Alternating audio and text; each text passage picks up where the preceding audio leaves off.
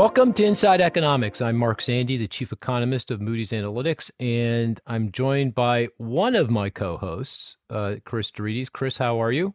Doing well, thanks, Mark. How are you? What's the deal? Ryan has bailed on us. Ryan Sweet's the other co-host, and I think a lot of stuff going on at home today, so we'll miss I blame him. the yield curve. You do? Why? Yeah, it's narrowing. He's not a big believer in the yield curve. I think he's just avoiding that scared him off, do you? Yeah, avoiding the issue. I don't. Let's That see. doesn't sound like Ryan. Stuff doesn't scare No, Ryan off. no. Yeah. I think he's actually more scared about that the bet we have on housing starts, which we're definitely going to come back to, Chris, Mr. Dourides. Oh yeah, Dr. You Dourides. should be scared. What? We had a great number. Okay, we'll come back to that. I'll come back. Yeah. And I should say, Chris obviously is the deputy chief economist, but we've got two guests today, Ivy Zellman and Dennis McGill, and we'll come back and introduce the two of them shortly. We go way back with both. I'm going to ask Ivy how many years back we go, but we go back a lot of years. So it's good to have them on. And they are the very best on housing finance. And other than you, Chris, I should say, you're pretty good yourself. But I'm a big Ivy fan. A lot of the time. We're aligned in our forecast. So right, exactly. Lot to talk about. Okay. But before we go down the housing path, I think it's apropos, obviously they're related.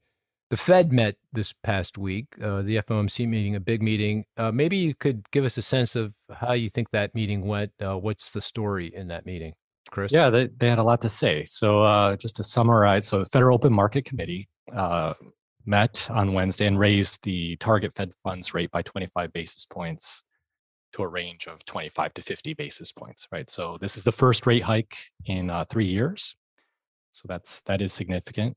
And really, if I can summarize, we'll get into some of the details, but a summary of the tone, they signaled essentially that they're all in fighting inflation, that they're even willing to sacrifice growth to fight inflation. That is the number one most pressing issue at this time. So they signaled they're going to, not only do they hike now, but they're going to continue to hike according to the dot plot, which is a summary of all the members of the committee and their views on where the Fed funds rate and inflation and GDP are going to end up over the next couple of years. They're signaling that the Fed's funds rate would end at 1.9% by the end of this year. That's the median.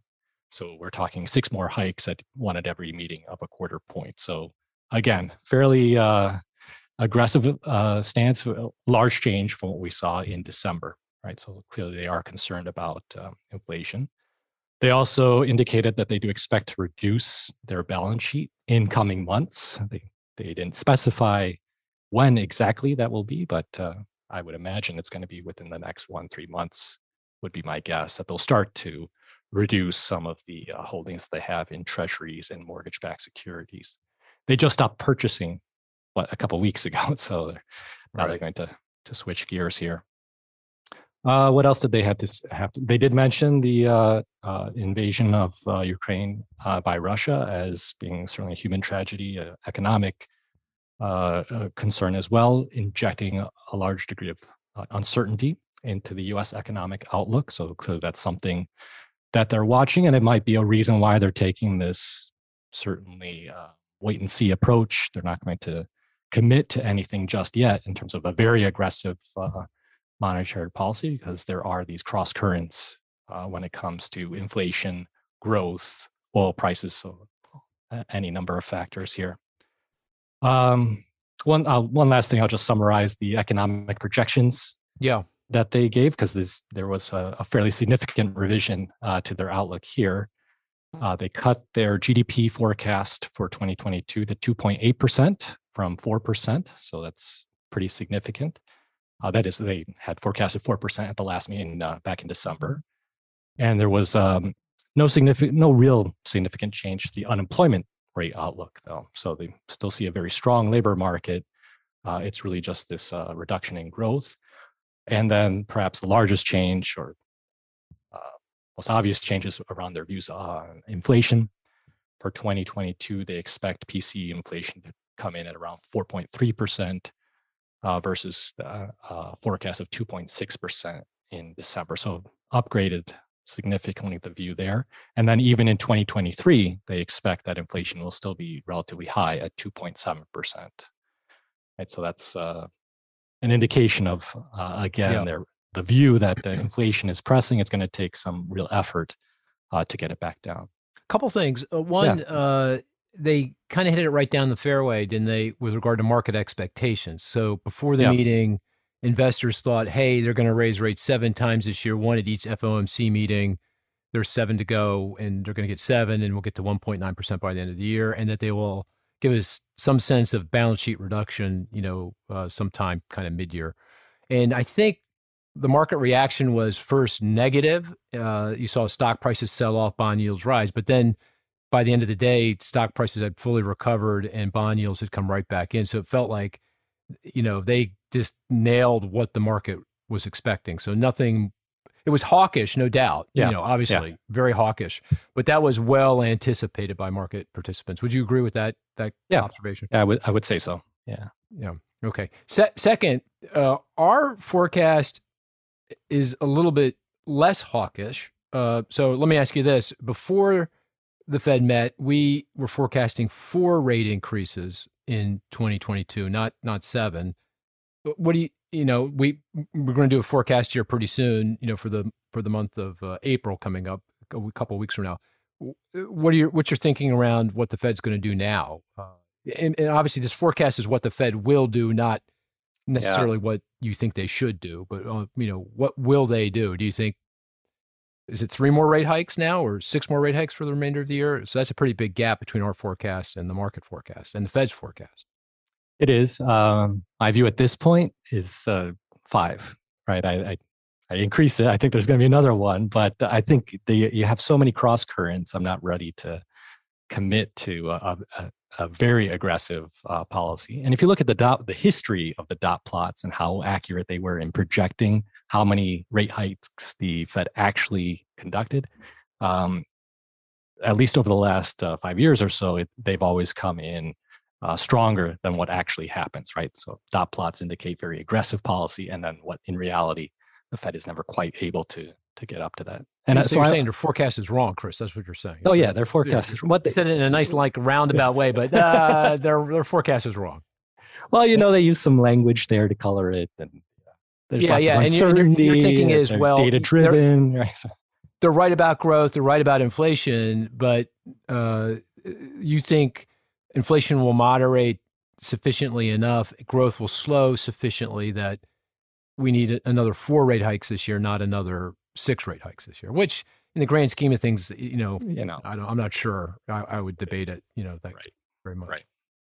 And also on the balance sheet, you said that I think they indicated strongly that they would begin allowing the balance sheet to wind down. So they bought all these treasuries, they bought all these mortgage securities, to bring down long-term interest rates. They stopped buying not too long ago, but at the May meeting, the next meeting, it's likely they're going to announce that they're going to now allow the balance sheet to run off, meaning the securities on the balance sheet will mature. Maybe there'll be some prepayment on the mortgage securities. They'll allow that to happen. And if you do the arithmetic, the balance sheet will run off by about $100 billion a month, and that's kind of sort of, I think they were pretty point blank about that they were going to do that. So it sounds like that's where we're headed. Yeah, I don't think they gave the specifics on the timing because they want to allow themselves some freedom there. But I think that's reading between the lines. I think that's what they. Okay, good. This is a good point to bring in our guests because the next part of the next logical thing to talk about is mortgage rates, and I'm very curious, what Ivy and Dennis think about the path for mortgage rates going forward in the context of what the Fed did. So let's Ivy, it's good to have you. Ivy Zellman, good to see you. Hi. Thanks for having me. Yeah. Having us. How long has it been since how long have we known each other? Or would you rather not say? For both our sakes. I think that it's got to be at least 25 years. I think it has. I was going to say that too. 25 years. Yeah. Yeah. We had the pleasure of being on the infamous Louis Rukeyser Wall Street Week show, for those that are old enough to remember. Kind of the Oprah of Wall Street back then. I don't know about you, Ivy, but I was like quaking in my boots. Were you nervous when on that? Oh, yeah. Oh, yeah. It's like, yeah. And you were so good. I remember I remember, Dennis, I don't know if I ever told you, we ever talked about this, but Ivy was pumping Louis Rukeyser before the show, basically wanted to know what his first question was going to be. Do you remember this, Ivy? Do you remember this? You don't remember. Oh, I remember I was very nervous. And she was trying to figure it out, and he would not tell her. He goes, "Nope, I'm not telling you. You got to be ready for any question that's coming." It was so. It was like the Pope. He flew. I'm not sure. I hope I'm not making this up, Ivy, but it was a studio somewhere in like the middle of Maryland, between DC and Baltimore, and he flew in on a helicopter. He landed. He came into his office in the studio, and we all would sit around. And if he got his monologue written in time, we'd go live. No, is that right? Yeah, we'd go live. And if he didn't get it written in time, it was the other way around. If he could write it in time, if we wrote it in time, we would tape it. And if he couldn't get it written in time, we would go live, right? So we're all praying that he gets it done so that we could tape it. But no, it went live. We went live, and it was fun, right? Absolutely. It was a lot of fun. I had the pleasure of being on more than once, and I can tell you in my 20s, late 20s, it was such an frightening experience, but also an incredible one.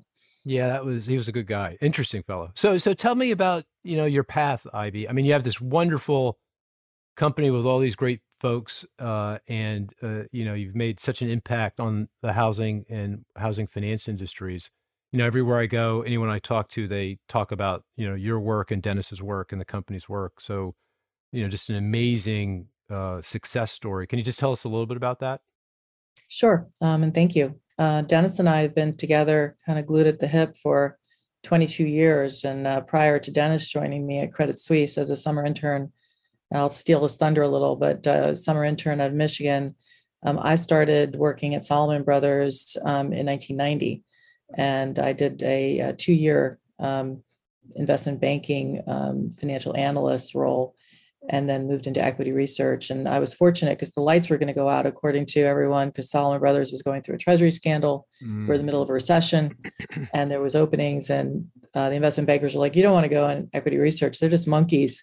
They just write what the managements tell them what to write." But there was a job, and I could pay my rent. So that was the beginning of my career. And I spent another 8 years at Salomon Brothers as the housing analyst, running really home building and building product research for that silo, and then went to Credit Suisse for a decade. And that's when Dennis and I later hooked up. I was there in late 97. That was after Smith Barney acquired Salomon Brothers, and I was let go because they had the number 1 ranked analyst at the time. I did surpass him the following year, so that was a bad choice on their part. You surpassed Dennis, you said. Surpassed the number 1 ranked analyst at the time that Smith Barney chose. Oh, I see. Fired me. Yeah. But recognizing that, after several years at Credit Suisse, and the market in 2000, was just coming off of what were tech bubble-ish, 2001, the housing market was benefiting at that time from the Fed easing. And the market started really becoming the darling after the tech wreck. And our research was, again, really focused on builders and building product companies, but we sometimes stepped outside our lane. So that was early on when Dennis joined me as an intern. And we started writing about the mortgage market, and really continued to utilize what at the time was a Rolodex that I developed to not rely on publicly traded management teams to inform us. So I started talking to private home builders. And fortunately, back in the early 90s, I did this at Salomon Brothers. The industry is so fragmented across really all of the pieces of the puzzle, the ecosystem, that you can call a private home builder or talk to a private mortgage company, a private real estate broker, every aspect of it, and really learn what's going on. I call it boots on the ground. So we really continued to build that Rolodex to help inform our overall outlook. And we turned cautious, really more neutral, call it late 04, 05, over just concerns on affordability. But so really, I'll just summarize to not go on and on about what happened in the past about the housing market. But, my team, Dennis and I, leading sort of the charge. It's really about deep dive thematic work and overlaying that work with proprietary surveys that allow us to say, are we still on track for our forecast, our longer term forecast? And each month when we're obtaining information from these C-suite executives that are partnering with us, we really could adjust and better confirm or moderate, adjust our forecast. So it's really a unique business model because we really are not dependent just on data and economic models, but just live human beings that are, I call it weeds in the trees and boots on the ground, that we are really a beneficiary of that partnership. And so you guys started a company. What's the? I always pronounce this wrong. Eponymous. It's Ivy Zelman and Associates. Did you know that word, eponymous? That's you name something with your name. That's called It's called eponymous. Got it. A new one for me. I know that. Yeah, we started Zelman in October of 2007, in the beginnings of the true storm of the GFC. Wow, good timing, guys. 2007. Yeah, right. And it's been quite a ride. We recently sold a majority stake of the company in July of 2021 to Walker Dunlop, which is a public company, great company, commercial financial lender and investment sales broker. They're now at the helm, and we are operating pretty much autonomous, but working with them to find synergies and strategize on the future. So it's a pretty big inflection point after roughly 14 years of being independent. Yeah, excellent. Willie Walker, he's got his own podcast. You're gonna have to tell me. You're gonna have to let Willie know who's got the better podcast. I'm just saying, Yeah, but he's got he actually does a really, unlike me, a lot of homework. He does a lot of homework. He gets to he's a great moderator. He's a great moderator. That's a very, very good podcast. Something to really aspire to. So Dennis, Ivy, don't take offense to this, but Dennis looks like he's still in his 20s. Like, what the heck is going on here? I know I always say this every time I see Dennis, but it's true. Look at him. Well, I'd like to think I can still act like I'm in my 20s too sometimes, but that's good. That's great. Yeah. I was going to say I would take the over on the 25-year comment that you guys have known each other, because I've known Ivy for 22 or something like that, and I know your stuff was already in existence then. And it's probably true. And it was economy.com, so I'm not sure I don't remember when that change happened, but it was still economy.com. That's when we sold the company. We had a company at economy.com. My brother and I and a fellow, we started it back, 1990. We sold it to Moody's, I don't know, 16 years ago now. So, so Dennis, you're head of pardon me? So have the domain? That must have been a domain yes, at the indeed. time. Oh, no, wait, hold it. I don't have the economy.com domain. No, I don't. It's the Moody's owns the economy.com domain. And we still use it, actually. If you go www.economy.com, you'll come to one of our websites. So yeah. I held on to a few other. We bought a whole bunch of them. Like every state code plus economy, paeconomy.com. I've got a few of those. If you interested in buying those, Dennis, by any chance? I mean, everything's got a price, Mark. I know that's worth about 5 cents on eBay, probably. Yeah. Anyway, so you're director of research, and you've been with. You were a founding member of Zelman & Associates, correct? Yeah. It was our small team from Credit Suisse. Yeah. Right. How big's your research team now? How many folks do you have working now at Ivy? Including Ivy and myself, we're at 12. 12. Fantastic. And where were you prior to Credit? You guys met each other at Credit Suisse. Did you come right out of school? Were you doing something else? So the internship that Ivy referenced, I was I had already graduated from college, but was going back for a master's in accounting. So I knew that summer period was really an internship type period. And the reason I was going back for a last year of accounting was somewhat to build the knowledge, but also because I was totally unprepared to come into and get a good quality job. So it worked out well to be the naive graduate going to this hybrid internship between New York and Cleveland, which is where Ivy was working from, somehow still with a 212 phone number to kind of mask that transition. Yeah. It's confusing. But that was where we had met, and then fortunate enough to get offered a job back at Credit Suisse. And then I remember Ivy calling me and letting me know that that would be also on her team as well. Well, fantastic. It's good to have you both. And, let's go back to the mortgage rate question. I'm really, obviously housing finance, very sensitive to rates. So I assume you guys have a view on where mortgage rates are headed. And so let me ask, do you have a view on where mortgage rates are headed, and how did what the Fed did this past week affect your thinking about where mortgage rates are headed, if you have an explicit forecast?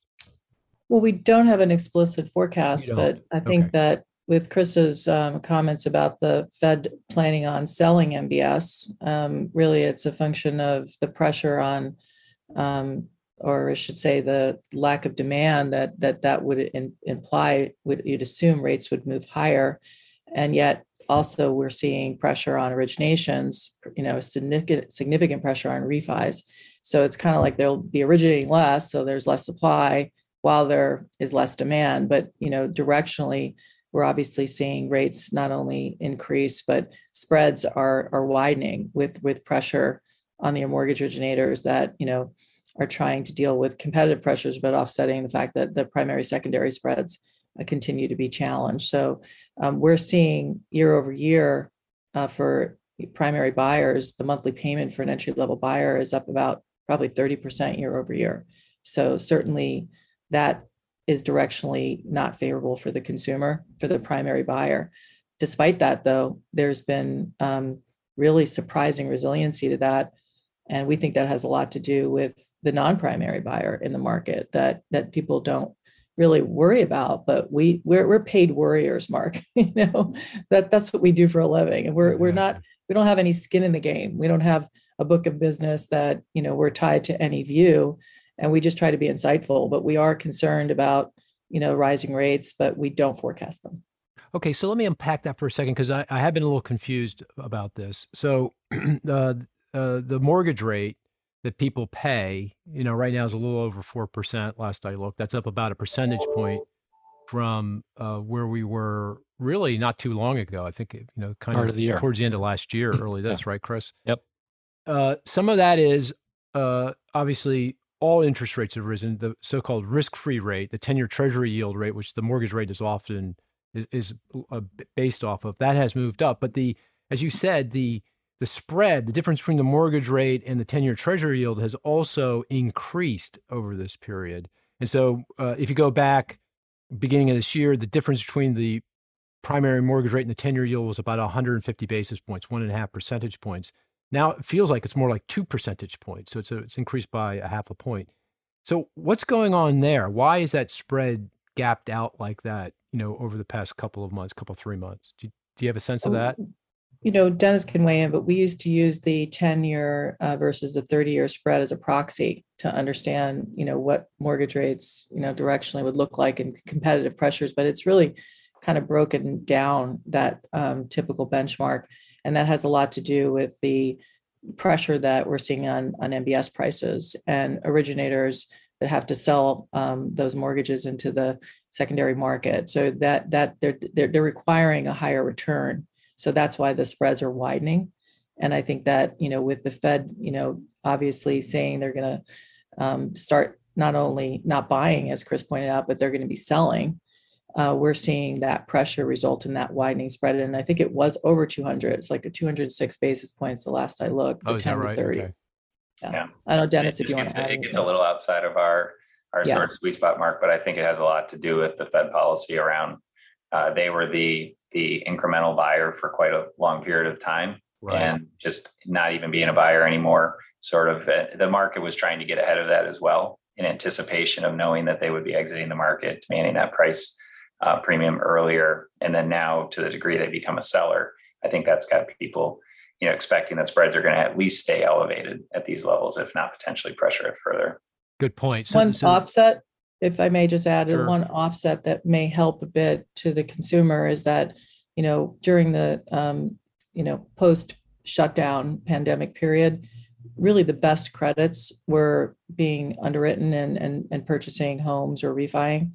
And it wasn't because they weren't willing to lend to less credit worthy borrowers, But today they are seeing more easing or willing to do a little bit more to bring in those lower credit borrowers today, and not, subprime type borrowers, but just on the margin. And you're seeing in our mortgage proprietary survey that we do monthly, we're seeing slight easing, non-QM, as well as jumbo and lower FICO scores on conventional FHA, VA. So that's starting to happen as the market's more competitive. Got it. So just to summarize for the listener, so what you're saying is, and it makes sense to me, is that, okay, the Fed was buying all these mortgage securities back in the pandemic, trying to get mortgage rates down.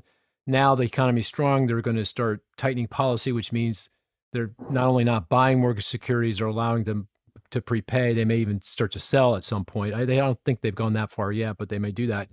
That's caused this. That's one of the factors causing this difference between mortgage rates and treasury yields to kind of widen out. But I mean, what you're pointing out is, hey, look, because interest rates are up, and we're going to come back to demand for housing in a bit, but because demand is now suffering primarily by first-time buyers and primary buyers, given the competition in the origination market, that might cause at least limit the increase in the spread, or might even bring it in at some point. That's kind of sort of what you're arguing. Or the other way of thinking about that too, on the last point, is remember the rate is more of the price dynamic. But I think what Ivy was getting to, and what will become incrementally more important, is what are the terms? What are the other metrics that are going into that, to where you could go to the consumer and you'll probably see a lot of buy downs more so going forward, whether that's a builder buy down or even a homeowners could potentially be doing it. But you could also see a different mix of product. Rate might be higher, but down payment flexibility, credit score flexibility, those types of things you're starting to see more of, as the industry, like any other industry, doesn't want to shrink volume. So they're going to do what they can to try to drive volume in as controlled way as possible, I guess. Oh, okay. So Ivy, you weren't really talking about the interest rate. You were more talking about underwriting, the underwriting standard. I was talking about the underwriting stringency, which is what we measure. But I think, as Chris would know, Fannie and Freddie actually went on the, call it, jumbo second home buyers, actually tightened and increased the cost for those loans. So, you've got that dynamic it's moderately starting to impact second home demand that we're seeing showing up, but still elevated. Got it. Okay, let's before we move in deeper into the housing mortgage markets, let's play our statistics game. And just to remind everybody out there, the game is each of us, and you guys can play or not play. It's up to you. Love to have you, but you don't need to. So don't. You just want us to sit here, Mark? We can't play the game. I don't. No, I would much prefer if you played, but it's okay. I'm giving you a way out if you want to get out of this. Because you should know I always win. I always win. No, only kidding. Ryan's actually the big winner here. So maybe I will win today. You got a chance. You got a chance. So the game is, we each announce a statistic. The rest of us try to figure out what that is. The best statistic is one that is not, too easy so that we all know it right away. One that's not so hard that it's like, forget it, we're never going to get it. And it would be bonus is if it's somewhat related to what we're talking about, housing finance, or the recently what's going on in the world. We could talk about it could be a statistic related to the Fed or to, anything in the economic statistics over the last week, something like that. So with that as a description, I'm going to turn, just because Chris knows this game well, I'm going to go to Chris first. Chris, what's your statistic of the week? All right. Nice round number, 70. 70. Okay. 70. I'll guess on that one. Okay, go ahead. 70% of homeowners are locked in below 4. Ooh. Well, that might be right, but that might be right. Yeah. That's not the number I'm thinking of. But Avi, is that right though? 70% of people with mortgages have a coupon, a rate that's below 4%. Correct. All right. Whoa. Well, before we, I thought I had it. That's a really good one. But yeah. Before we go play though, that's a really good, interesting statistic. So, Ivy, why is that? What's the import of that number? What's the significance of that? I think that the Fed policy of pumping liquidity in the market and buying MBS, the backlash of a refi boom, is going to be an impediment to mobility. Consumers will, be disincentivized to move unless they have the arbitrage which is what most people are focused on, is those that are leaving high-cost states to moving to low-cost states, whether you're leaving the state of California and you go to Arizona, mountain states, Texas. But we're watching that very closely. And just to give you some perspective, that number at the end of 18 was 39%. Oh my goodness. And so now with mortgage rates above 4 and 70% of mortgages have rates below 4, you're saying it's going to really interest rate lock. It's going to make it difficult or make it less likely people are going to move because they'll get a mortgage. Right, because mortgages aren't transferable with the exception of FHA, VA, which we don't really see a lot of that. But that's, at least on the conventional jumbo side, they're not transferable. And I guess that's also why refi activity is completely dead now, right? Because we see cash out refi. Cash out. There's there's so much equity. But I don't know, Dennis, any guess on the 70 or Mark? Okay, yeah. Is it related to housing, Chris? We can ask questions, guys. Yes, we can ask questions. We can is. pump them. No, it's not. It is related to housing, so it's consistent with your rules. Well, why are you saying it that way? You're just kind of being a little sly when you answer that question. Is it related to housing or not? It is related to housing, yes. Okay. Yes. Okay. Your projection for home ownership rate? Oh, geez, that would be pretty aggressive. No. That'd be optimistic. No, it's a number that came out this week. Number. What's that? NAHB survey. Yes. NAHB survey. Which one? Which builder sentiment survey, the buyer sentiment survey. That one? Expected sales. Expected sales. That's it. That's it. You got it. You got it. Okay. That was pretty good. Tell us about that. Tell us about that survey, because I don't think we've ever talked about it. And what's it say? Right. So it's a survey conducted by the National Association of Home Builders and Wells Fargo jointly. They sent out a survey to home builders and asked them various questions about the state of the housing market, how builders feel about the market. One of the questions is around expected sales activity. What do you think? How are sales going to be within the next 6 months? 70 was the number for March. That's down 10 points from February, which was at 80. And it's now this level at 70. It's the lowest since June of 2020.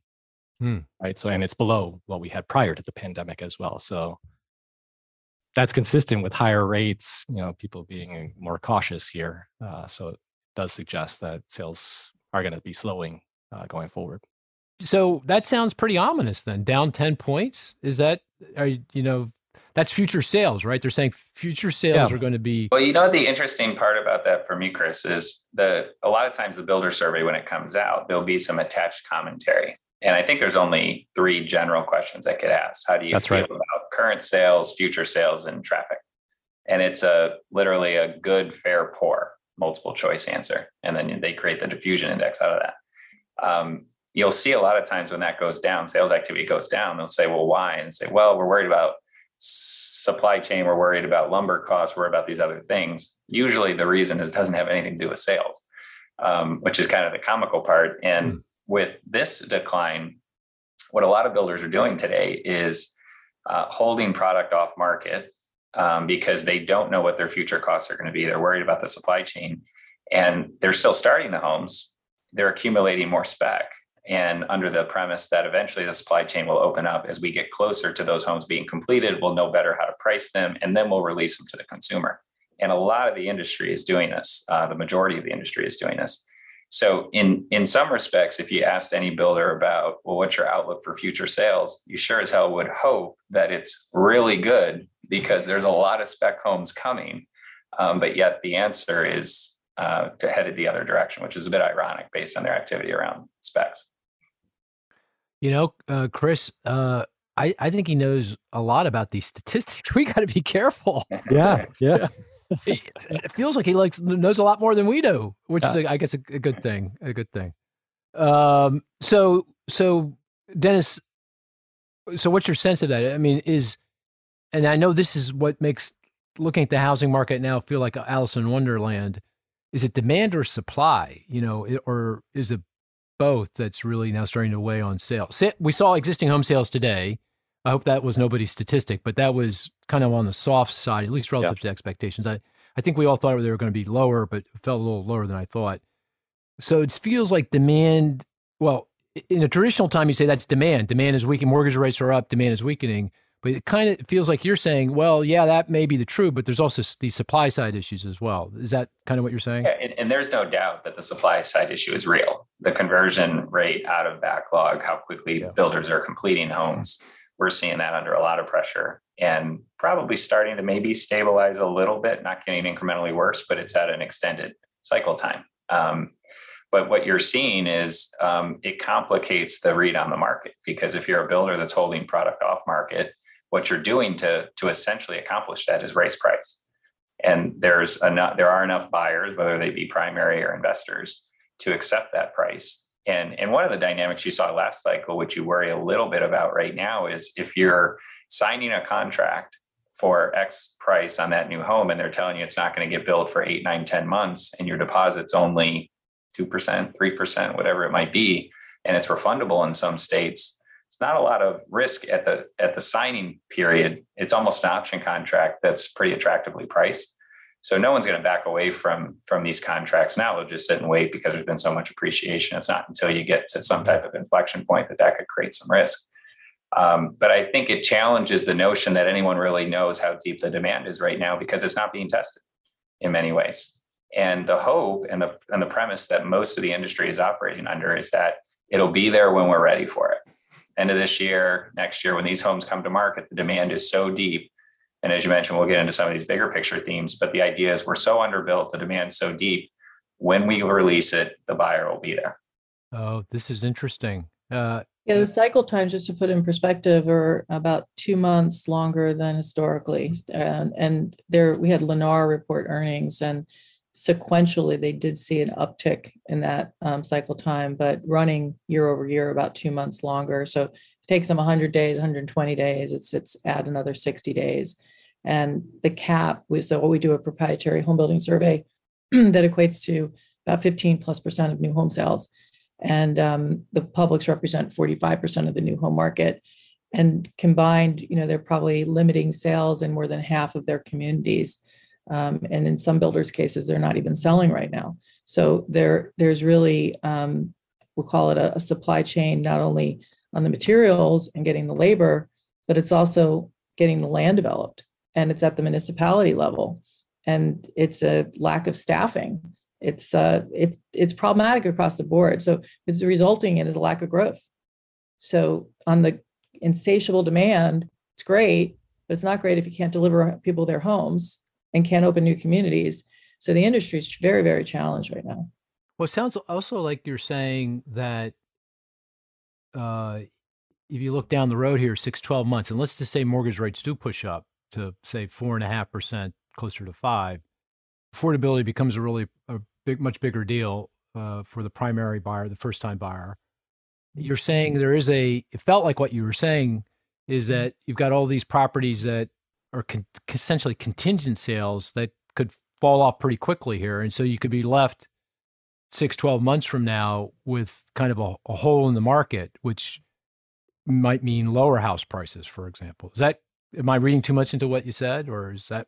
No, I think that is a concern. I think that at the same time, I hosted a roundtable in Phoenix a week and a half ago, and probably 30 executives, and the mortgage commentary was like, we have to re-underwrite them every day that are in backlog. And we're, in this frenzy of concern that will they be able to, continue to qualify. So as you think about that backlog and assuming they're primary buyers, they're not that worried right now, to Dennis's point, because there's been so much home price appreciation. So they're kind of in the money. The question is, will they be able to meet the terms of the loan on the new basis? And so that there may be some fallout there, but the builders are somewhat complacent about it. And we were talking about interest rate locks, about, can you lock in? And one lender is offering a 360-day lock, which is sort of an innovative product. Typically, you can lock in 45, 60 days prior to close. And there's a product now, 180-day lock. And that costs about 1.5 points. And so when you think up front, what the consumer is willing to do with a lock, that could mitigate the risk that if rates were, to your point, go to 4.5, they could right now lock if they want to, but it's at a price. Got it. I think, Mark, for a lot of when we started talking about mortgage rates and how we look at it, we don't forecast it. We think more about the spread dynamic and how does that compound what the forward yield curve is implying and so forth. But we always come back to the idea that the relative move in mortgage rates is a massive factor for the market. And whether you talk about it as a spread for what people have to what's outstanding, and when that's in their favor, it triggers refi activity, movement activity, or you think about it from an affordability standpoint, you get a 100 basis point drop in rates, that's like getting a 12% cut in price on the house. So the idea that was hugely beneficial over the last couple of years, to argue otherwise would be a little insane. And to think then it reverses and won't have some negative consequences is a bit comical. And you can look at it many different ways, but the correlations are very, very strong when you look at it versus sales pace, whether it's existing homes or new homes. What's bridged that gap in some periods in an unhealthy way is, well, you have to start stepping in with other things, different mortgage products, which is what we saw last time as people chase the market. Or you have the investor buyer steps in because they're not as price sensitive as the entry level primary buyer is. But how can we sit here and say that home price, the cost of a monthly payment, right? That's the cost almost every entry level homeowner is going to be thinking about their purchase in. If that's up 30% and has risk of going up more, we know incomes aren't up that much. We know people weren't sitting on a huge war chest of savings prior to the pandemic. So how does it not worry people? I'm with you. I mean, I'm totally with you. I mean, my sense is that rates have come down. They came down during the pandemic. You had these supply constraints. So the increase in demand from the lower rates bumped it up against no supply, and you get prices going north, skyward.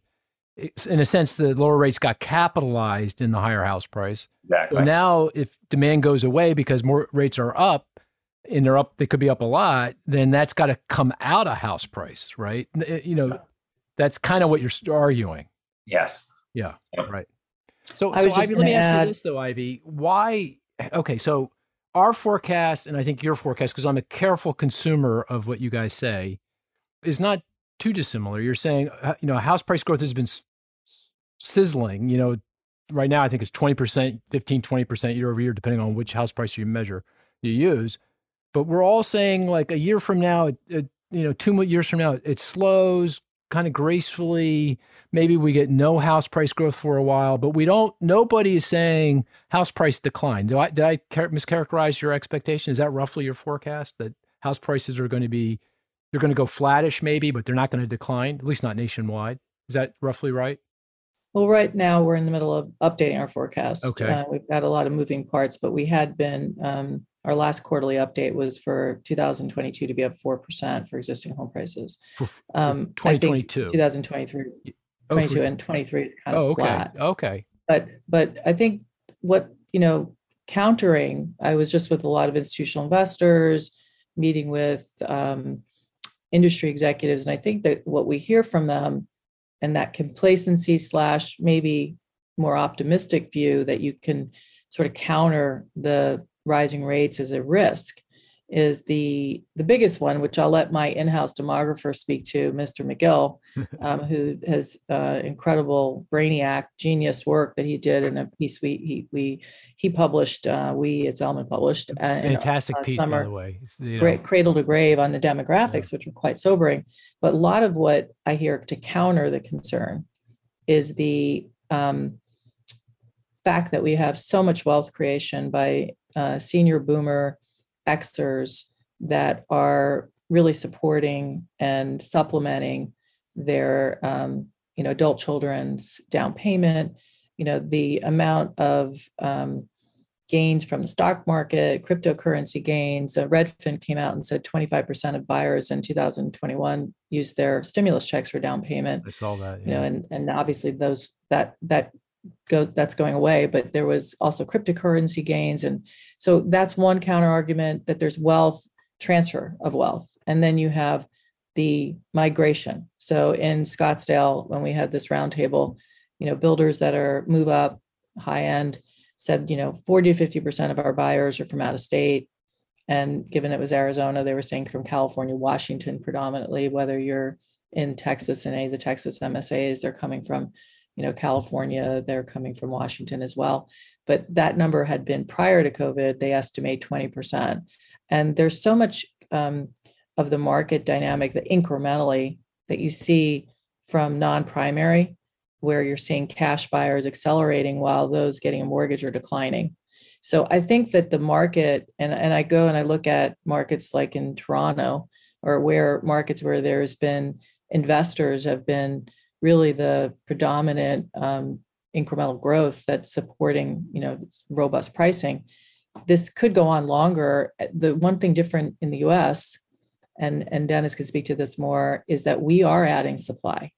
The amount of supply that we have, it's just not there yet. It's kind of feels like the boy who cried wolf. We keep saying we've got record multifamily backlog. We've got single family backlog at the highest level it's been since 2006. And the guys around, the builders around the room in Scottsdale were like, well, we can't get any homes completed. So I don't know how that's going to change because we don't have plumbers, we don't have roofers, we don't have HVAC. They're all aging out and we don't, we're so constrained. So I think the dynamics of the market are really giving people a false sense of security that this is going to be sustainable. And in the near term, there may be continued price appreciation for longer, even with rates rising.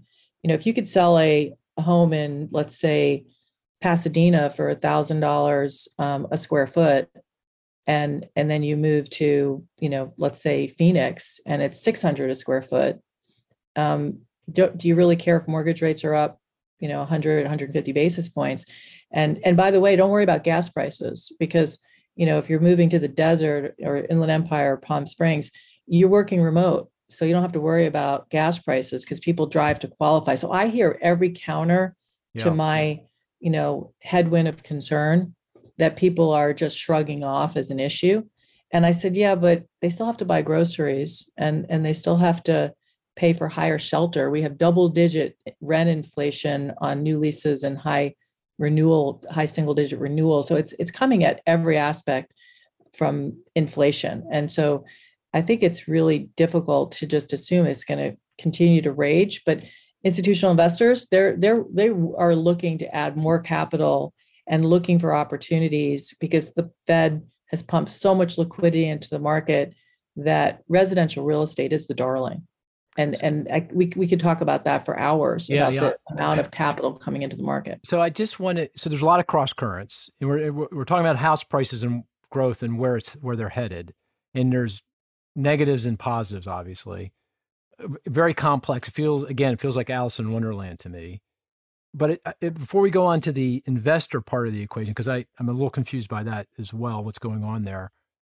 What is your view then? I mean, will house prices grow? Do you still think it's 4% per annum, over the next 3 years, which, by the way, would be kind of the average house price growth since the beginning of time. So that's not really consistent with the idea that the market's going to run into some trouble. That seems like kind of, down the middle of the fairway. Is that your view, or is it price growth goes flat, or, what is your thinking here? Well, go ahead. I was going to say, let me, I'm going to make this an easy one for you. I'll introduce my number for you because it feeds into this. Okay, go ahead. Yeah, we were going to go back to the game. Yep. Okay. So it's 294,000. 294,000. Sounds like a price of a home, but that is not, the median price is 350, I think. No. Is it a price of a home? I don't think I should guess because I feel like I have a unit number, not a price. I'll give you that. Say that again? The unit number, not a price. 294,000. Is that units authorized but not started? No, but you're on the right track, Chris. Okay. Units that were authorized but not. Well, I know there's 1.6 million homes under construction, half of which are single, roughly half are multi. So that's not it. Yeah, but you're on the right track too, Mark. You guys are getting there. I don't know. What is 294? Is that spec building? It's the number of kind of. It's the increase in what's under construction over the last year. Okay. Now that borders on a little too hard. I'm just saying, Dennis. Well, I realized after the 70 that the number was a little hard, but the reason I brought it up and why I'm focused on it is because that's how much was added to backlog in the last year. That's equivalent to what was added to backlog of what's under construction the last 5 years combined. And mind you, the last 5 years were not bad housing years, right? So what Ivy's kind of speaking to, and I think it's one of those data points that almost feels like in 3 years, 4 years time, people look back and say, oh yeah, it was obvious. I mean, look at how many homes people started and was under construction. That's right. And it's a number, and it's not even just the last 5 years. That's like the second highest number. You got to go back to the early 80s to find anything close. So you have all this. You mentioned earlier, the demand response is immediate, right? The pandemic brought about an immediate demand response alongside mortgage rates. The supply response hasn't happened yet. It takes too much time, especially when the builders literally stopped starting homes in March and April of 2020. And it took some time to get back to any type of spec inventory. You could argue they still haven't gotten back there. So, and that's not the peak of it, because the capital flowing in from every angle, multifamily developers, builder land investments, single family for rent, that number is only going to go higher. And I think when we're sort of triangulating that with demand and thinking about price, we know that that's the cyclical component of the market, right? You guys know as well as we do that the demographics don't move that fast. You want to be on top of them. You want to understand the story of it. But year to year, the growth in the population, even in a good year, right, is 1%. The number of bodies in our country, that's not swinging around all that much, and how people behave doesn't swing around as dramatically as people want to imply. So this is all about supply. And if the supply mountain that's coming over the next 18 months is more than we can demographically support, then what do you think home builders are going to do to clear that inventory? Okay, Dennis, I'm going to pin you down, baby. You got to, everything you're saying to me says price declines is what you're saying to me. But are you saying price declines? I think you see price declines. I think it's going to take some time because of right now, builders are pushing price to cost. You know, they're not pushing price to affordability. They're not matching it up with incomes. They're looking at it and saying, my demand is infinite, so I'll raise price to cover my costs, even though they've always told us that that's not how you price a home. But that's what's happening. So I think in the near term, you see prices go up, but I think you got this compounding effect where you're going to have to see prices go negative. And again, in hindsight, in a couple of years, we'll sit there and say home prices went up 30% in 2-year period, mortgage rates were higher, and you had a bunch of supply coming. Why is it a surprise? I am totally with you. I'm totally with you. And our forecast has it coming right down to zero, but not actually going negative, because I'll give you, this is the reason why. Because the minute you say negative, Mark, that's the headline. Mark Zandi says that home prices are going negative. Well, yeah, then I'll get vilified. And then, but you guys, what you need to remember is that the supply is highly concentrated, and therefore we could have corrections that are more pronounced where the supply is the greatest. And point. I think that's what we need to focus on, because, nationally, it may not go negative, because in Ohio and your great state of Pennsylvania, we don't have the same magnitude of supply. When we look at the one thing we haven't talked about yet, at least within the inflationary component, is land prices. So we do a quarterly land development survey, and land prices at the end of the fourth quarter, finished lot prices were up, 35% year over year. And that's national. And that looks like a hockey stick from where it had been over the prior period, 5+ years. So when we look at lot prices and the land grab, it's very disconcerting to assume that the builder is going to be able to sustain profitability unless they can just continue to pass it on to the consumer. And they have been. And that's one of Dennis's point. They're not pricing to affordability. They're pricing to cover those costs, land being the biggest. And so recognizing a finished lot as a percent of the cost of goods sold is half of the cost. So you can spend a lot even on lumber, which is the thing you hear mostly from builders whining and complaining. But land, if you buy the land wrong, that's going to be what ultimately determines what they do on pricing. And then they have to blow out these homes that they're speccing. And I don't think that's going to happen in Ohio. I was speaking at the University of Wisconsin this past summer, talked to some private builders there, and land prices are up maybe 10, 15%.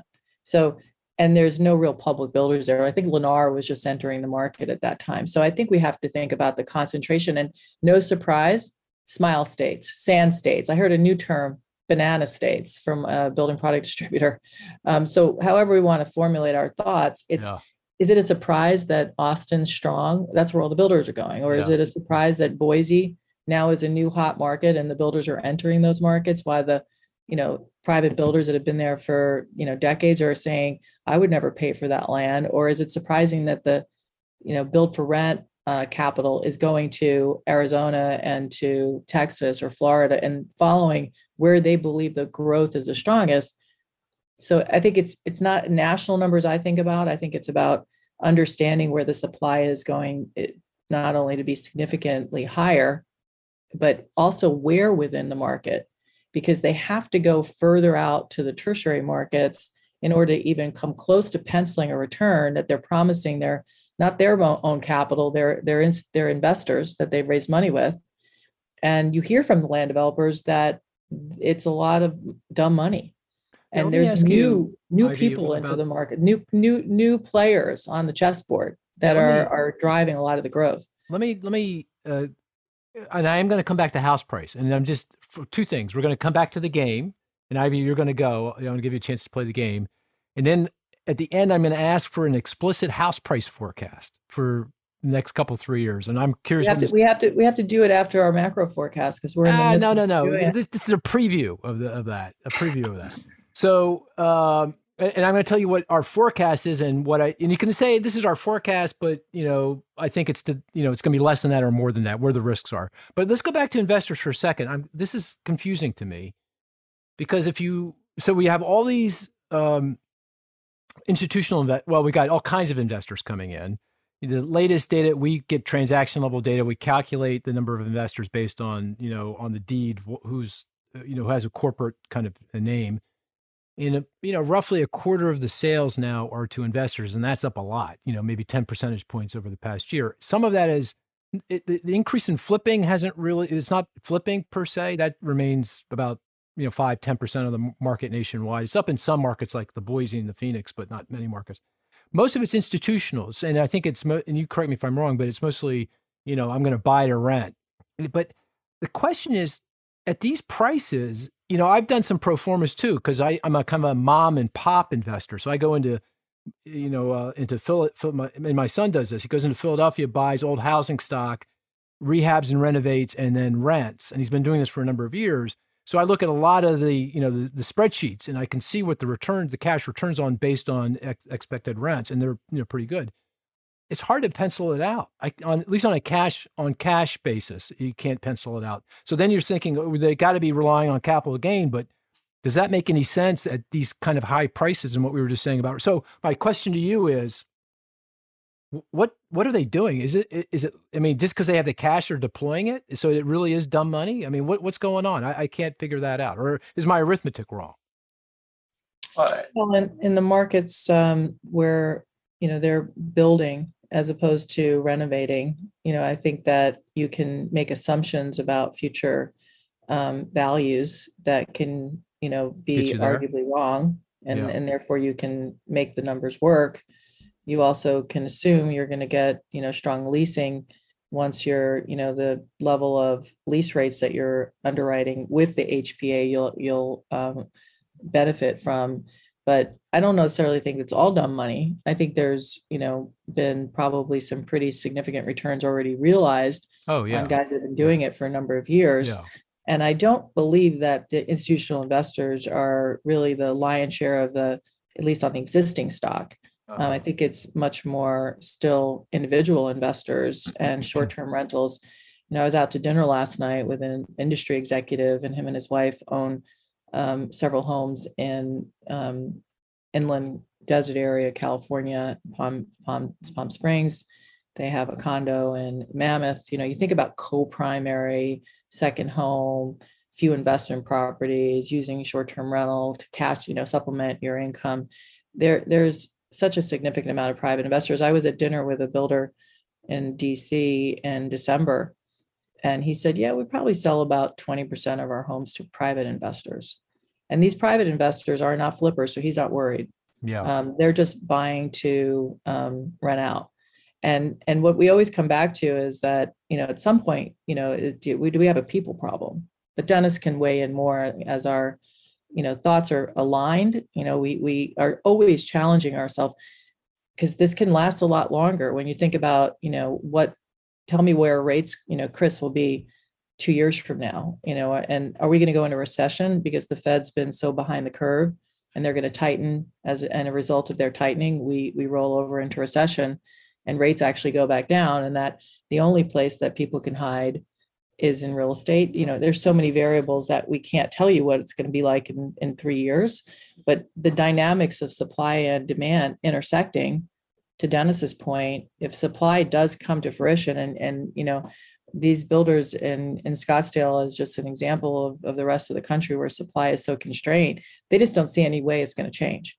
They're not going to all of a sudden miraculously have more trades, more bodies at these various trades, and they don't understand how the municipalities are going to hire, a staff that's normally 6 and now is only 2. Kids straight out of college that have worked there for one day are working at these municipalities, and there just feels like there's impediments, and that's their pushback. So the view is not so much even that it's supply. It depends how you want to define supply. Ivy's talking about the ability to get homes completed and on the ground. But the underlying premise that's supporting the thesis for anyone who, on the institutional level, and I think this is the narrative in the media supporting the individual investor, is that you have a housing shortage across the country. That supply is, forget what's in backlog, that there's 3, 4, 5, 6, I've seen 8 million type shortages of number of houses that the country needs that it doesn't have. So the perception is that you've got this big tailwind from the millennials, which is misfounded, and you've got a shortage of housing. Yeah, but so why not be the best place to invest? And the way you get there on higher prices is to model more aggressive rent growth. Mark, you got to change your Excel model, and model a little bit more rent growth from these historic peaks. That's what it is. I mean, it's got to be, because if I put in strong rent growth in the Excel sheet, I mean, I'm talking the strongest rent growth ever seen. I'm still not getting. I'm getting kind of maybe 5% cash on cash returns, which it's okay, but for the risk you're taking, I mean, it just feels like this is, and we're obviously supply is picking up, and then I would argue if you look at total new supply now, we're at 1.8 million, 1.9 million, including manufactured housing. That is no less than, maybe now more than, underlying demand for new housing. So vacancy rates are about ready to turn. They're going to bottom out here, and they're going to start to turn and move in the other direction. So you look at all that and you go, this doesn't make sense, what's happening now, in terms of, at least increasingly makes less sense from an investor perspective. That's right. It sounds like you like what you're saying too. And yeah, absolutely. And I think what you're really talking about, and I think we're talking about in aggregate with a lot of these things, is just where are we on the risk tolerance spectrum right now? And I think there's a lot of investors, private individuals and institutions, that believe that the risk is low for those reasons we mentioned. I think what we're looking at from more of an unbiased perspective, and it sounds like you share that view, is the implied risk seems quite high. Yeah, I'm with you. You might very well be right. We might very well be wrong, but I think there's a lot of underlying data and a lot of yellow flags that we've been talking about that leave us much more cautious. And as Ivy said, we're skeptics at heart. I think we'd be bad analysts if we weren't, but we tend to lean pretty heavily on what the data is saying. And I think the data is leading us to a lot of these conclusions. And some of the things that were very evident with hindsight last cycle, I think people are looking for that same mortgage-driven excess. It's not going to be there. It's something else. And those something else's are starting to add up quite a bit. And to Ivy's point, it can last longer than it should, but it feels like you're at the point in the cycle where every step higher that it's going just kind of means the other side's going to fall a little harder. I like that metaphor. So Ivy, we're going to play you got to play the game. Or you ready? You ready with your statistic? I was going to provide you a statistic. I was just going to also say, to Dennis's point, just talking to a C-suite executive that runs about 10,000 unit portfolio of multifamily assets. He said, I used to do cartwheels if we were getting 4 to 5% rent growth. Yeah. So now I'm doing backflip and triple cartwheels because I'm getting 16% on new leases and 12% on renewals. And if you're underwriting a new development for multifamily, and that's the input that you're utilizing, that return is going to look a lot better than if you go back in pre-COVID. The cartwheel at 2 to 4 was a good annualized rate for rent growth. And by the way, the Fed doesn't incorporate what current, in their PCE and thinking about shelter. That's not showing up today in CPI and Dennis can speak more to that. So, I think that there's a lot of assumptions that rent rolls are going to be sustainable because Dennis's earlier point, we have a shortage. There's no shelter and there's a huge deficit. All right. So my number for you, it's an easy one, I think. We'll see. 5 trillion. 5 trillion. Well, that's the amount of fiscal stimulus provided to the economy during the pandemic. No, okay. That's not the one I'm thinking. That is 5 trillion, though. No, I know. That's not the 5 trillion I'm thinking about. This is the increase in housing wealth. So, increase in housing wealth? Correct. Over the past year? Over the pandemic. 2 years. Yeah. 2 years with inclusive of those that don't have a mortgage, which is about 35% of homeowners. Oh, that's a good statistic. I think it's 3.2 trillion without for those who just have a mortgage. Right. Someone was telling me, and I haven't been able to confirm this, and we mentioned it in a different context earlier, that people are cashing out now to finance future additional purchases. That a lot of the investors are now using the built up equity in their previous purchases to buy new homes, additional homes. Have you run across that? Have you seen anything? That feels sort of untoward to me, like a sign of froth, when people start doing that kind of thing. Has that run across your radar screen at all? I haven't heard that specifically, but I wouldn't be surprised by it at all. That feels like 2006. That does feel a little weird. Well, I think people have more than doubled the couple I had dinner last night with. They basically bought 2 years ago in Palm Springs, and they've more than doubled their investment. And, today it feels pretty good owning it. So unless you have challenges on the carry costs and you start to say, my overall expenses are rising and it takes a lot more cash flow to pay the property taxes that are rising and just the overall utilities and every aspect of carrying more than one home. And it's not your day job, like your, son is doing fix and flip or renting rentals. I think people might start to say, I should take some chips off the table, but we haven't really seen or heard of that much. Although inventories did sequentially in the NAR report today, we did see inventories tick modestly higher, but inventories are at least as a percent of households are at, predominantly all-time record lows. And I just revert back to what did it look like before the pandemic? And it was also at all-time record lows. And people would say to me, why is housing so lackluster? Why are home prices not rising more, even though inventories are so tight? And we can go through all the reasons, but at that point, that was more me providing. People are aging in place. People are locked in at a low rate. Landlords like their cash on cash return. So trying to explain why housing wasn't stronger, but now it's all about, well, inventories are so tight, there's no housing. So that's why home prices are up massively. But home prices are up massively because the velocity, historically, velocity defined as those homes available for sale at the end of a month and then sold in the subsequent 30 days, historically call it roughly 20% of the 30 days, those homes would sell. The last data point, I'm not sure what the NAR today, but it was approaching 60%. Mm-hmm. And so they're turning so much faster. And how much of that is, to your point, investors that are, selling and taking profits. Mm-hmm. But we're watching that velocity very closely. But I think if we want to nail down our home price forecast, I would say that it's so contingent on when the supply comes to market and what the economic backdrop would be. But I would guess that right now this is going to go longer and there'll be an upward bias in the near term to our pricing forecast, just because the momentum is so strong. Yeah. And I think it's like an ocean freight, you can't turn the tide that quickly. I think the consumer is sort of brushing off the war and, the tightening, isn't, it's just beginning.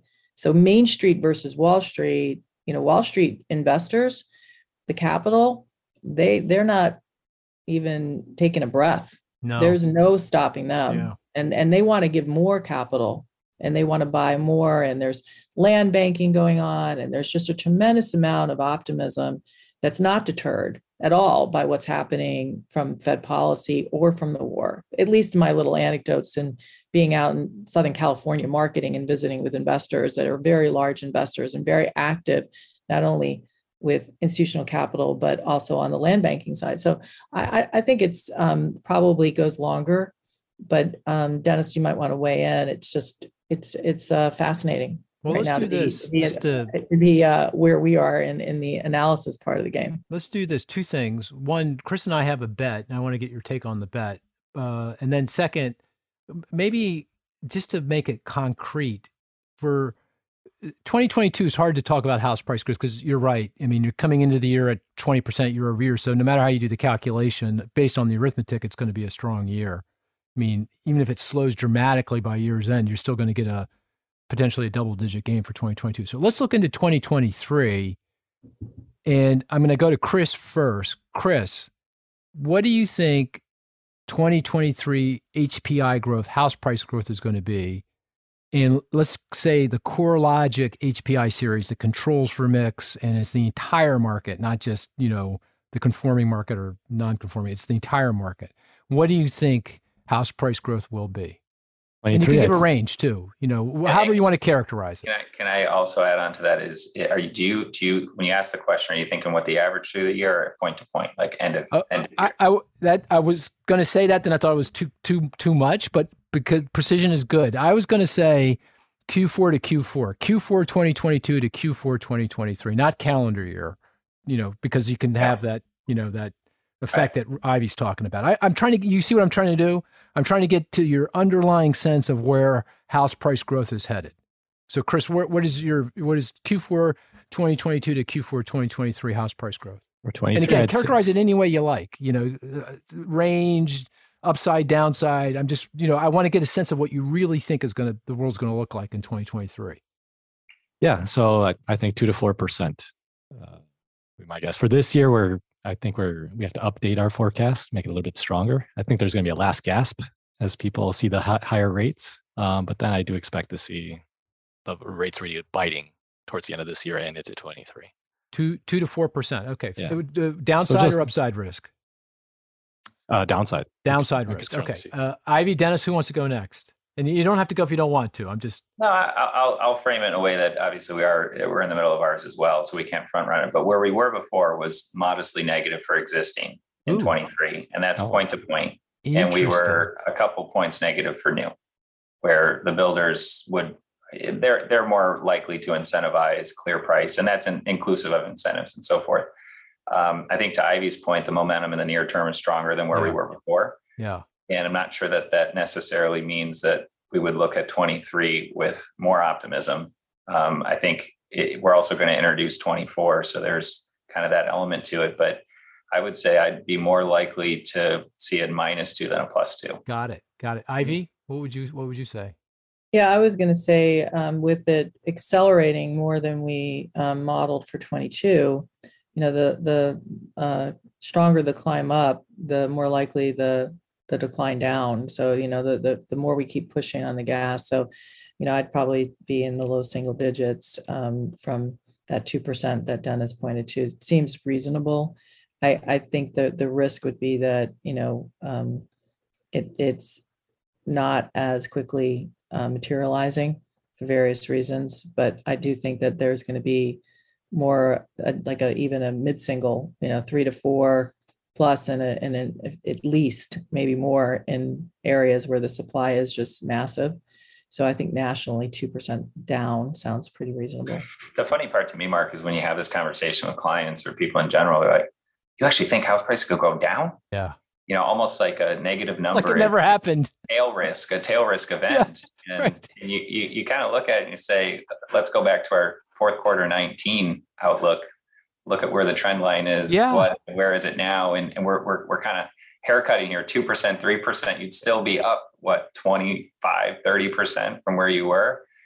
Pretty sizable gains to begin with. So I think everyone's always a little cautious to throw that negative number out there, but where you're left is not that bearish of a scenario from where you would have thought 23 would be in 19. I'm with you guys. I think it's going to be negative, no doubt about it. And in fact, the only reason why it might not be is because no one's going to sell their home. Everyone's going to think, oh, my home is worth 1.3 million because that's what Zillow says it is today. And I'm not selling for less than 1.3 million. So the the actual price, the shadow price, if you had to transact, as an economist would say, would be firmly negative, but the actual measured price may not, because you'll get 4.5 million existing home sales because no one's going to transact. That may be what happens. Well, you also have people that are actually going to get foreclosed, and we see delinquencies rising in subprime mortgage. So you start to, well, that's a different scenario, though. That would be real big time price declines, right? Because the amount today is fairly negligible. I mean, the people that are in forbearance, have been steadily declining as the mortgage servicers are working hard to keep them in their homes. There's so much startup capital that VC backed that have been in the market, sort of facilitating a lot of the purchases for SFR, like the iBuyers. They don't want to say how much they're selling even in escrow to SFR, but when you think about the magnitude of the co-primary, you mentioned like people aren't going to want to sell their home because they've made so much money and they'll just think it's going to go up because Zillow says it's X value. But if you're carrying multiple homes, or you're assuming your short-term rentals are going to keep generating incremental income for you, and all of a sudden they don't, I think that we're going to see that this non-primary piece of the market might even be bigger than your 25% of what transactions. And it feels like, I asked an audience, raise your hand. In Southern California, I presented to a group, probably about 100 people. Raise your hand if you have another home besides the one you live in. And very few raised their hand. I was surprised, because I think that, cocktail chatter, it feels like everybody that I talk to, maybe it's just the Wall Street crowd, but there's a lot of people that have more than one unit. And do they start to get nervous because the ocean freight changes direction on the ocean? You start to get some waves, and they said, oh, you know what, I better lock in those gains. And that tide can change very quickly. Yeah.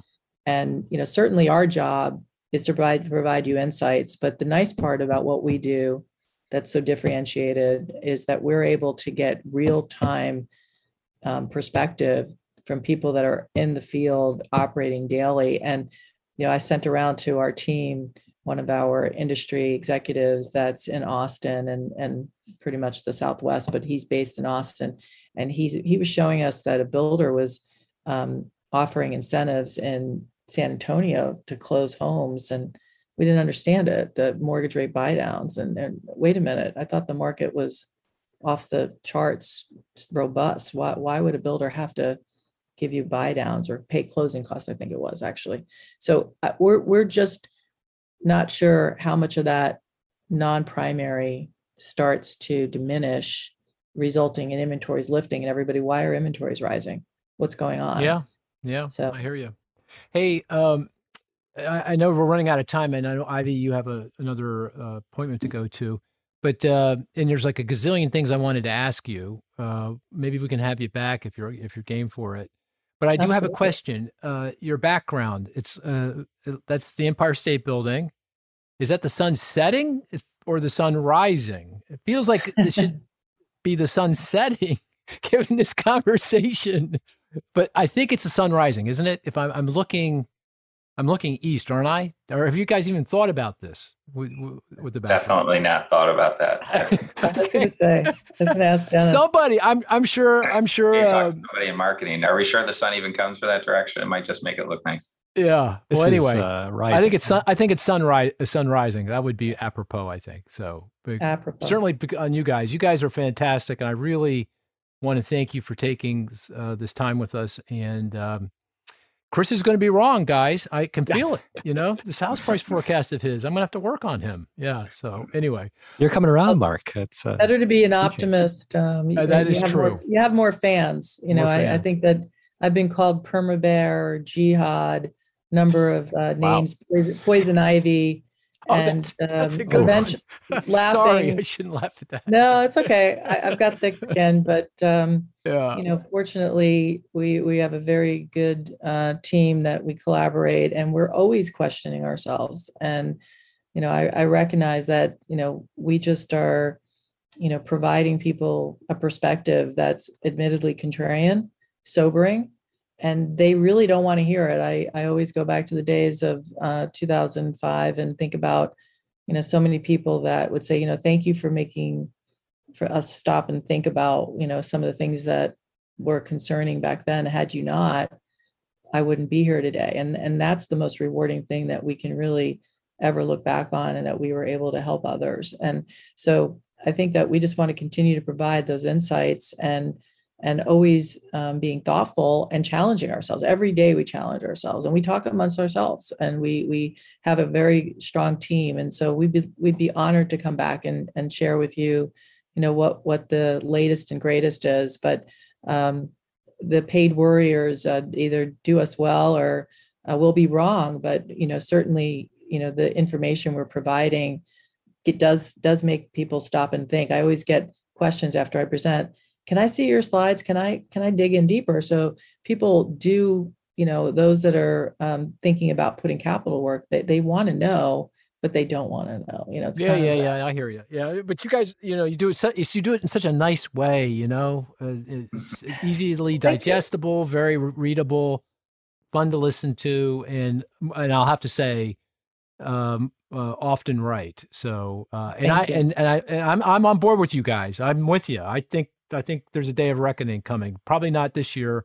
That freight train, as you talk about, or that freighter's got a turn, but 2023, 2024 feels like, I don't know. It feels like we're setting us up for a correction.